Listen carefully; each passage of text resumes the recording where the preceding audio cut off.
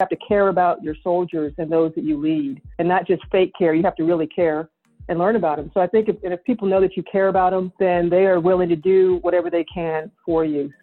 That's the 44th U.S. Army Surgeon General, Nadia West. Nadia's here to talk about commanding from the front lines, navigating teams through the Ebola crisis, and what it's like to lead a team through danger and uncertainty. The Oliver Wyman Health Podcast is brought to you by the global management consulting firm Oliver Wyman. Read our online healthcare publication called Oliver Wyman Health at health.oliverwyman.com and follow us on Twitter at OW Health Editor. Thanks, and enjoy the show. Hello, and welcome to the Oliver Wyman Health Podcast. I'm Sam Glick, partner in the Health and Life Sciences practice here at Oliver Wyman. I'm excited to be here today with retired U.S. Army Lieutenant General and former Commanding General of the U.S. Army Medical Command, Nadia West. Nadia was the 44th Army Surgeon General, and she is also a member of the Tenet Healthcare Board of Directors. Nadia, thanks for joining me today. Well, thanks, Sam. It's really an honor to be with you today. Look forward to our discussion. So we're talking, I know you're on the phone and I'm sitting here at home in San Francisco. We're talking not from our usual locations, given everything that's going on with COVID right now. But COVID isn't the first crisis you've seen for sure. You've been operating in crisis for much of your career. What's your take on what's going on right now? Well, I tell you, it's really one where, you can see different crises all throughout your career or be exposed, but each one is unique, each one's different, and the impact, the human impact is not lost on anyone. So right now what I see is, hopefully we're coming out of the other end of this fairly soon, but again, with everything going on with the nature of the disease, we're not sure of what's going to happen, if there's going to be a recrudescence in the fall, but it's one now where we're just kind of in a wait and see. To try to do the best that we can with the information we have. And then it's going to be, again, quite a recovery. From the Tenet standpoint, as the board of directors, what I'm seeing in the healthcare sector, interestingly and fortuitously, we just had the Q1 Tenet earnings call, and just some of the actions that they were taking, how they're responding to it, and the impact that it's had just on the healthcare sector has been pretty amazing, as you can see in the news and read with what's going on with the company. And so it was from that perspective, just how they're trying to maintain their services, maintain their profitability during all of this, and ensuring that they get the proper care to their people, to those suffering from the disease, and then all of their other patients and people that they're responsible for, that they've kind of put on hold because of the requirement to have the elective procedure suspension, how they're going to work through that when we finally get on the other side. So Nadia, to that point, healthcare is definitely going through a leadership moment. Financially, health systems are feeling the pinch, as you mentioned, like Tenet. I think we're going to see health insurers feel a similar pinch next year as membership shifts and they start to lose some of the valuable commercial membership that they have today. But also on the front lines, we have physicians and nurses and respiratory therapists and medical assistants and all sorts of people helping patients in a situation that's scary, that puts their own health at risk, that may put them in a place where they don't have enough equipment or the right kind of equipment, and doing things that they've never had to do before. You have spent literally all of your career thinking about how to lead people and doing things that others haven't done before. You were a 3-star general. You were the highest ranking woman ever to have graduated from West Point. What advice do you have for healthcare leaders, and how do you think about this leadership moment when they may be simultaneously having to tell some people they don't have jobs for them and motivate people who are afraid to keep going to work? Well, that's a great question, and it's really important during this time. Leadership is key, and when people sometimes ask, well, who are the leaders? And really, leaders can be up and down an organization.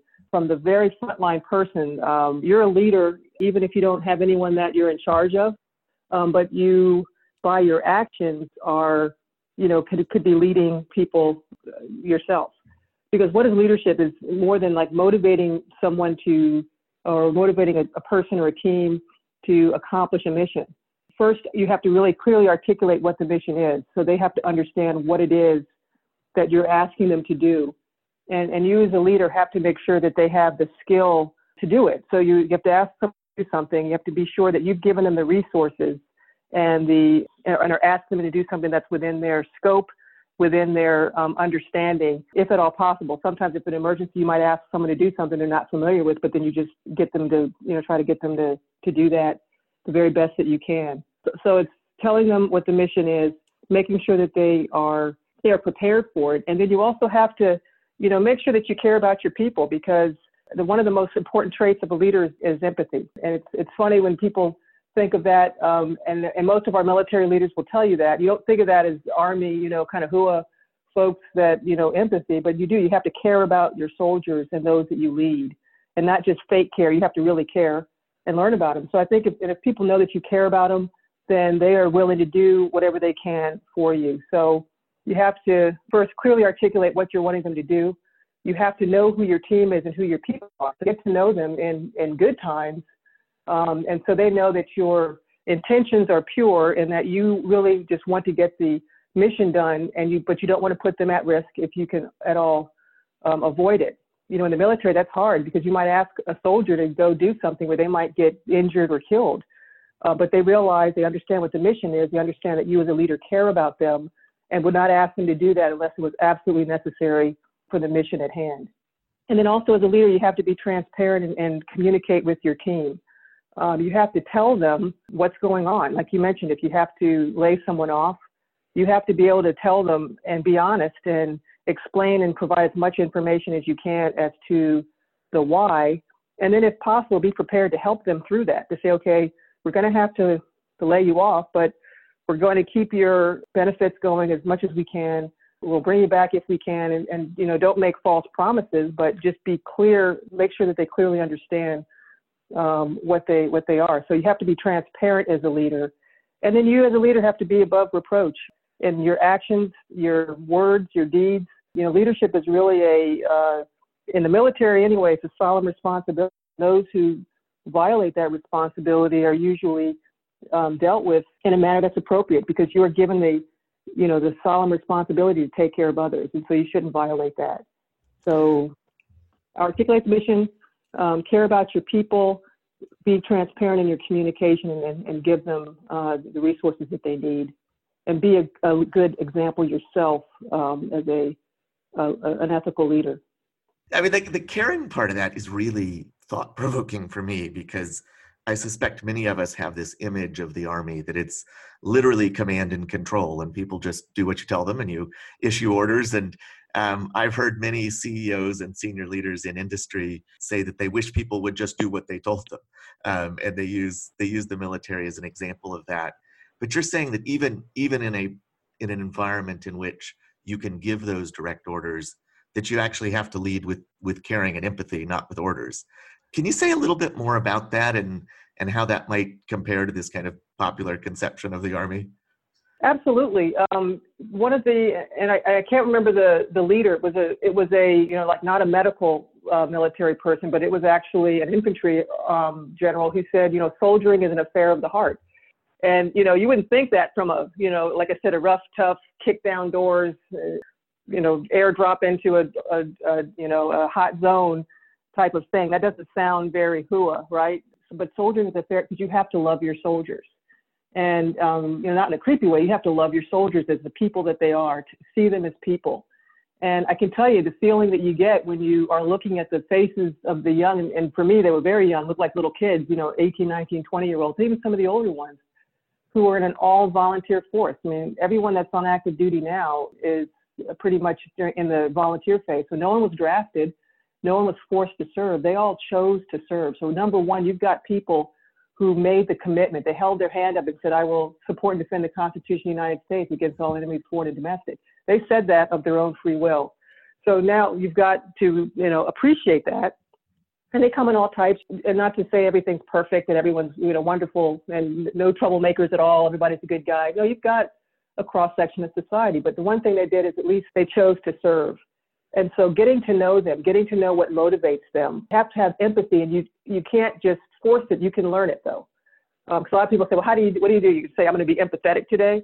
No, you take time to learn about your people. If you look at our Army, it's very diverse. You've got people from all, racial backgrounds. You've got different nationalities, different religious beliefs. You've got a real diverse pot of people. When you see a group of soldiers, I mean, when you pan through it, it's really a neat thing to see because they're all different, but we're all the same when we have the uniform and the U.S. flag on our shoulder.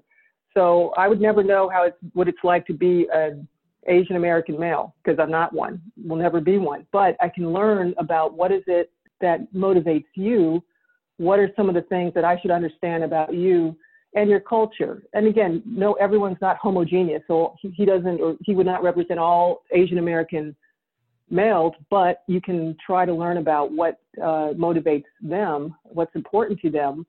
And then you can understand how to reach them and to get them on board, or how do you explain what you're asking them to do as a leader. And so, yes, you do have the ability to order people, but usually you never get to that point because they understand. I mean, you give them an order saying, hey, okay, I want you to take the hospital and set it up over there and put the ambulance exchange point here.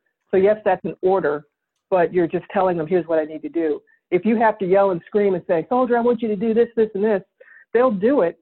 But first of all, is it necessary? And that's what's called toxic leadership. In fact, it's not just a military term, but we have our toxic leaders in the military, and sometimes they're successful, but the collateral damage that they leave is sad, because some soldiers will get out because they said, hey, I didn't sign up for this kind of thing. Not that they don't care about the danger, they care about being treated with dignity and respect.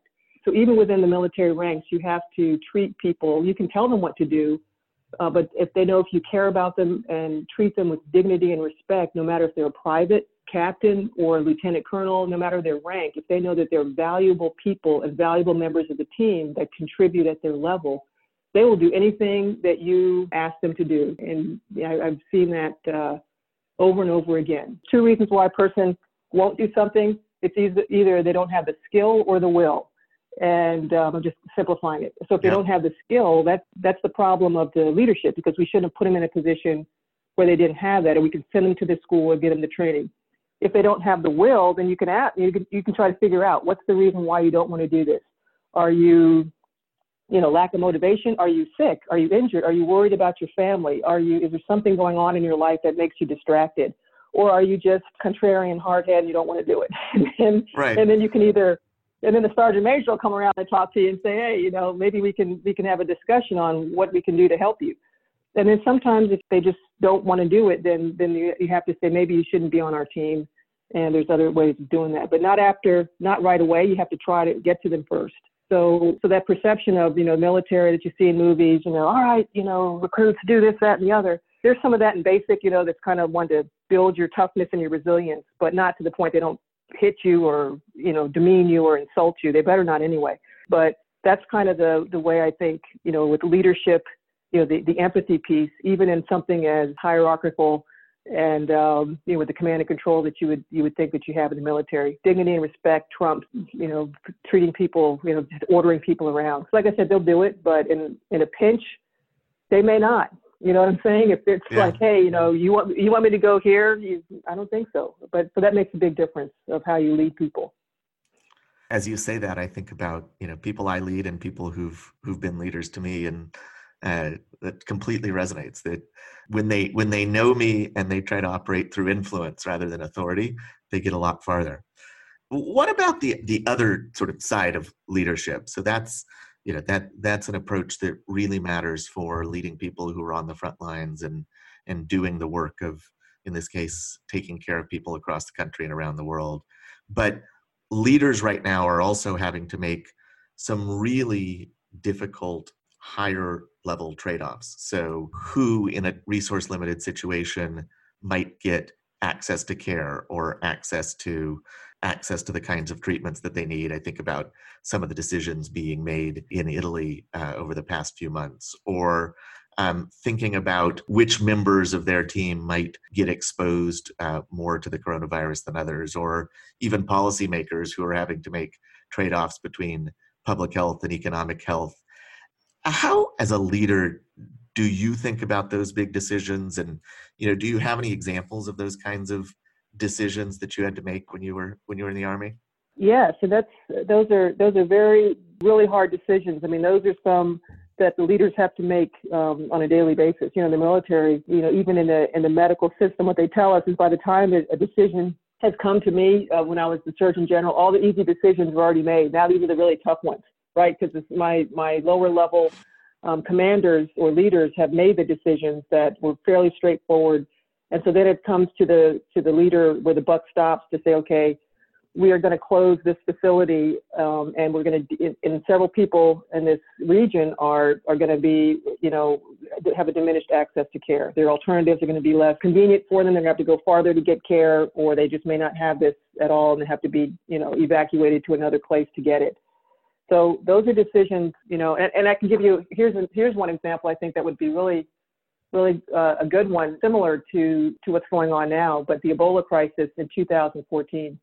I happen to be the Joint Staff Surgeon, which is a position where you're the medical advisor to the chairman of the Joint Chiefs of Staff. So at the time, it was General Martin Dempsey.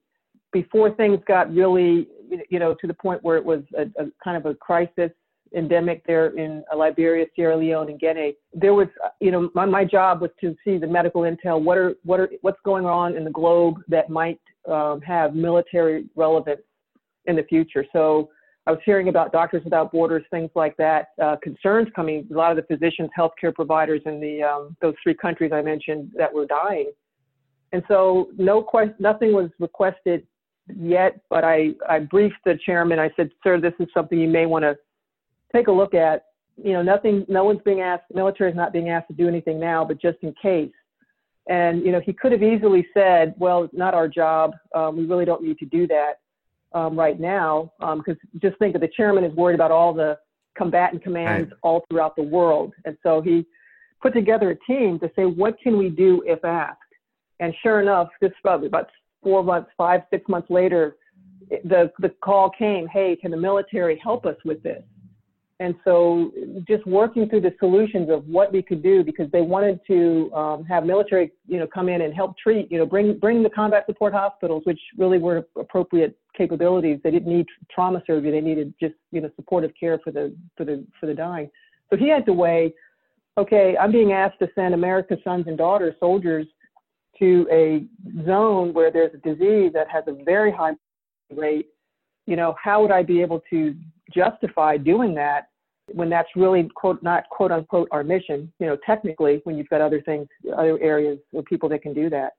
So he actually put together a task force. So when you're faced with a decision that's hard, make sure you get input from as many people as you can that are experts in their area, and get some contrarians. Because he put together this big panel of folks. He had, the CDC, NIH, some academic folks from different academic areas, and even some folks that were kind of military contrarians about, I won't say anti-military, but the role of the military, what they should do, what they shouldn't.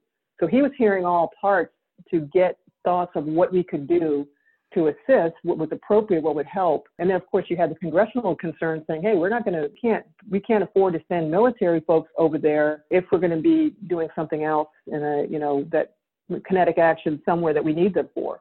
So that's a heck of a decision that he had to make. And so based upon his putting together this panel of team, he said, here are things we can do. What are we good at as military? We're good at logistics. We're good at, transporting a lot of stuff very quickly with our Air Force. We're able to train en masse. I mean, in the Army, there's 10,000 new trainees a month. So we can train the population, just the basics.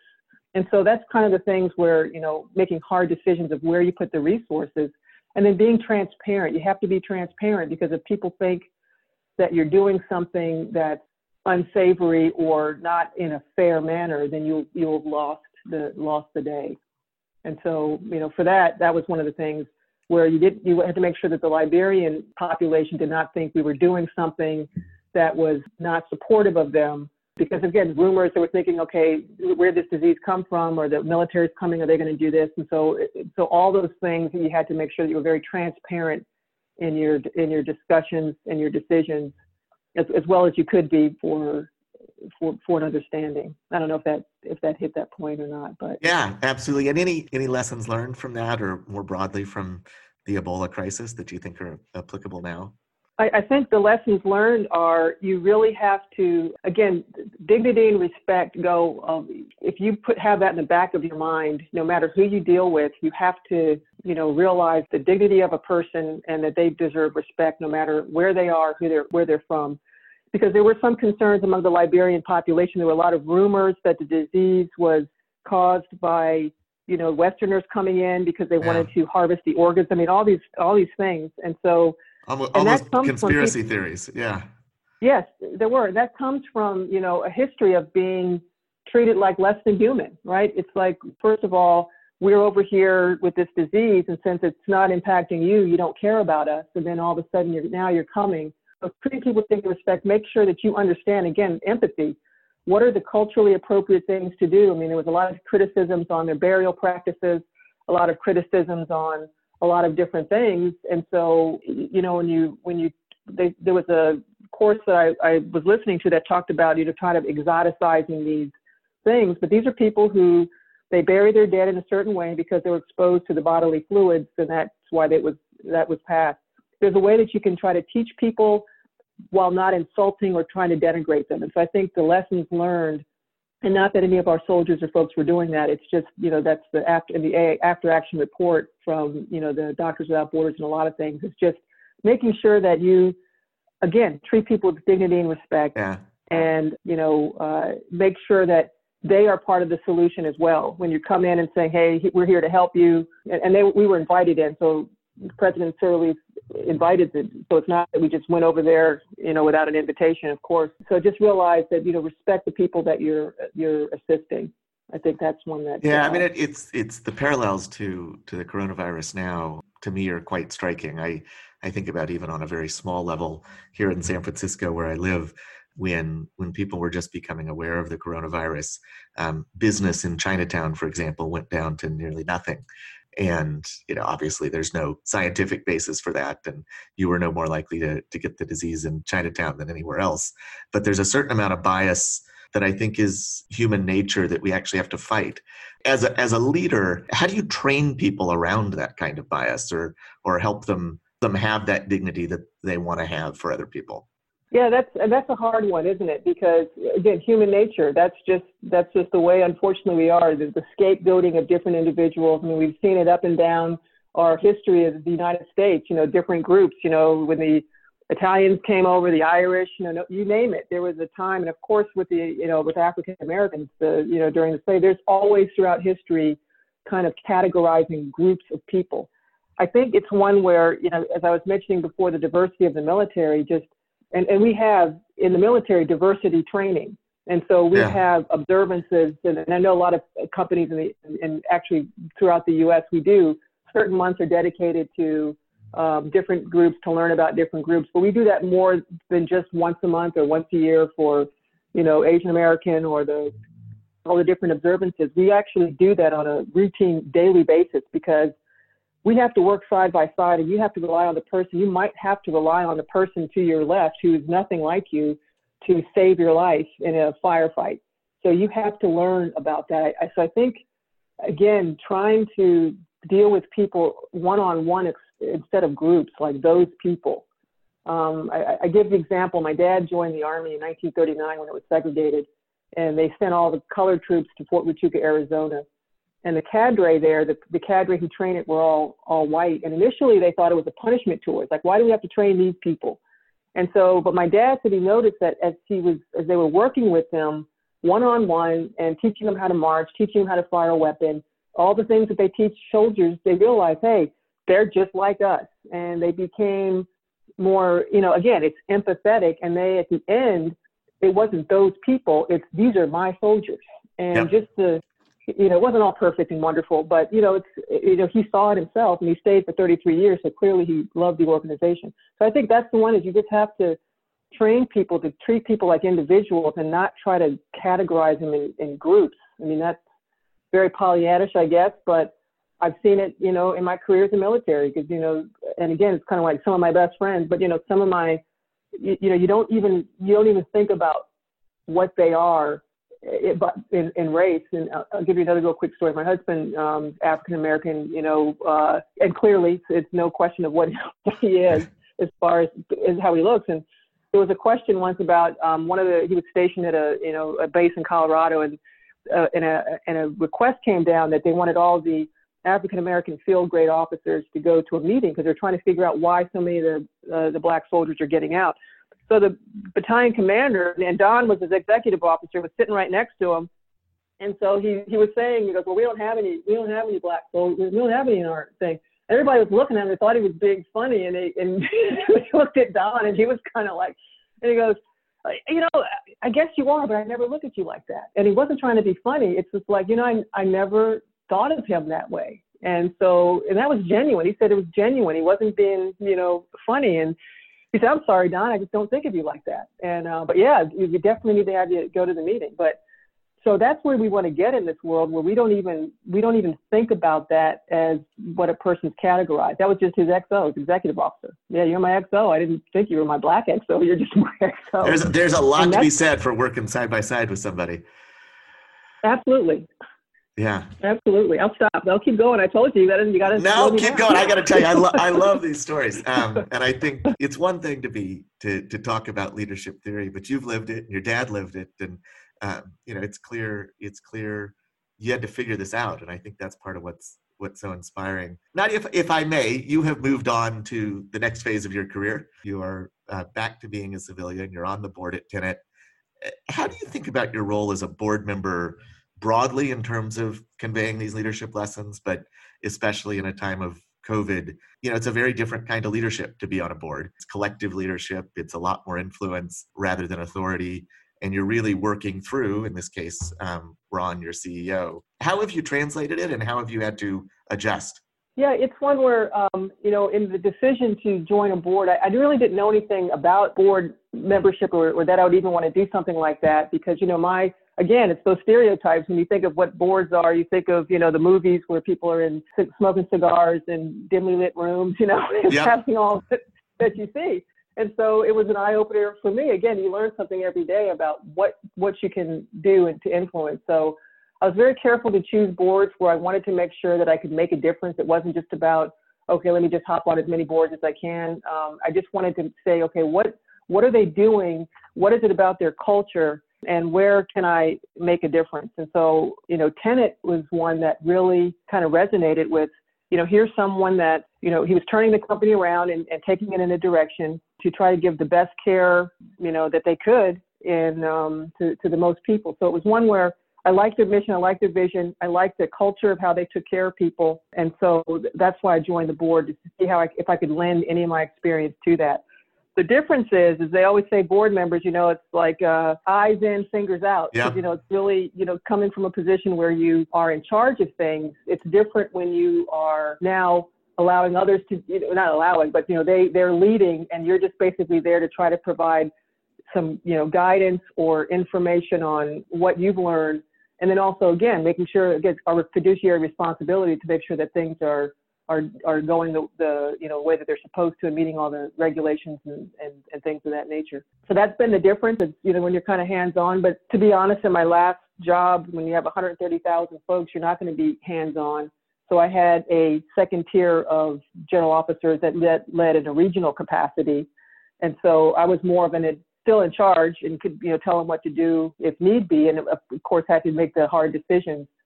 But they were actually, they had the leeway to run their areas as they saw fit based upon my vision, how they should take care of people. And so what I've seen in this board, really it reminds me a lot of the military, of what I've been used to, because Ron really did a phenomenal job, in my opinion, of, preparing the organization. So he was really in the kind of in the preparation role. What's the best thing to do to get prepared before this even happened?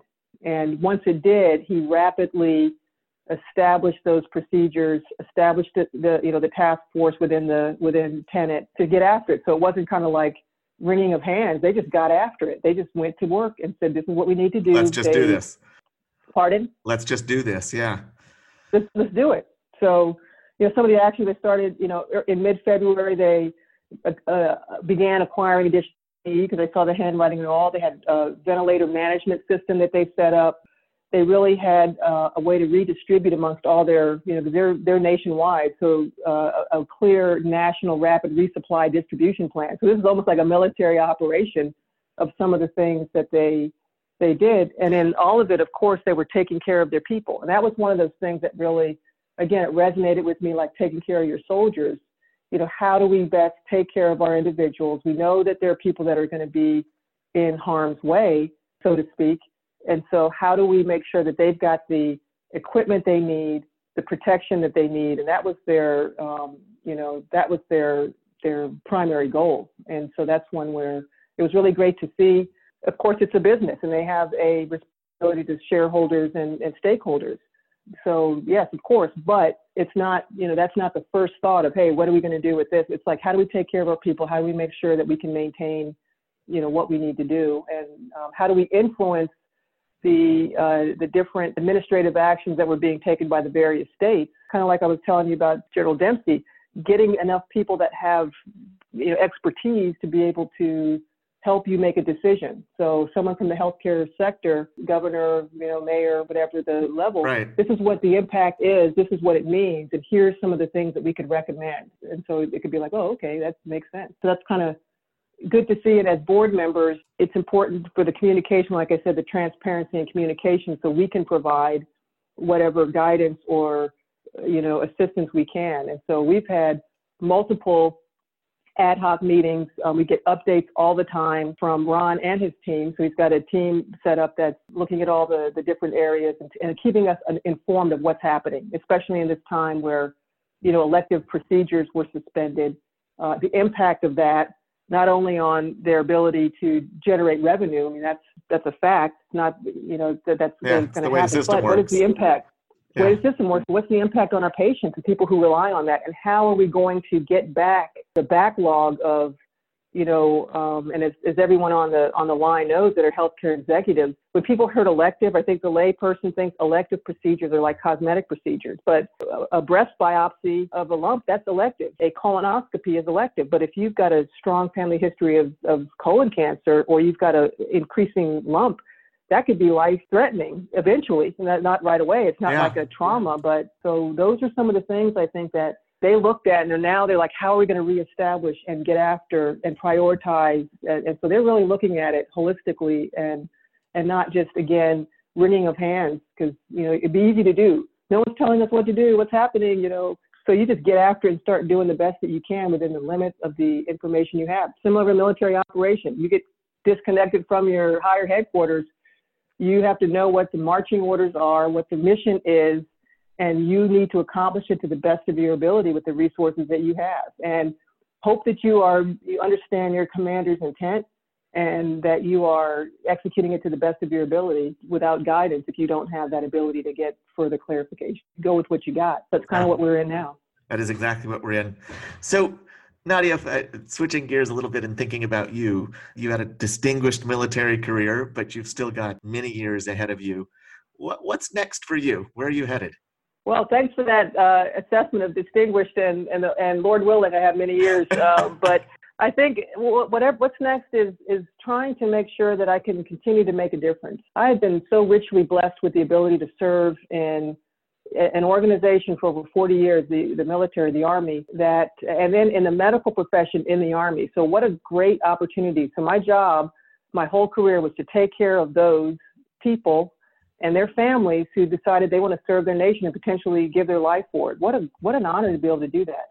And so I want to be able to continue serving where I can in organizations where I can to teach younger folks to any of the stories that I have, and then to continue to serve. I mean, there are a couple of nonprofit boards I'm also on that I work with. My faith background is I'm Roman Catholic, so I am working with the church, our local church. And before the COVID, I was teaching fourth grade catechism, and that was a lot of fun. That's great.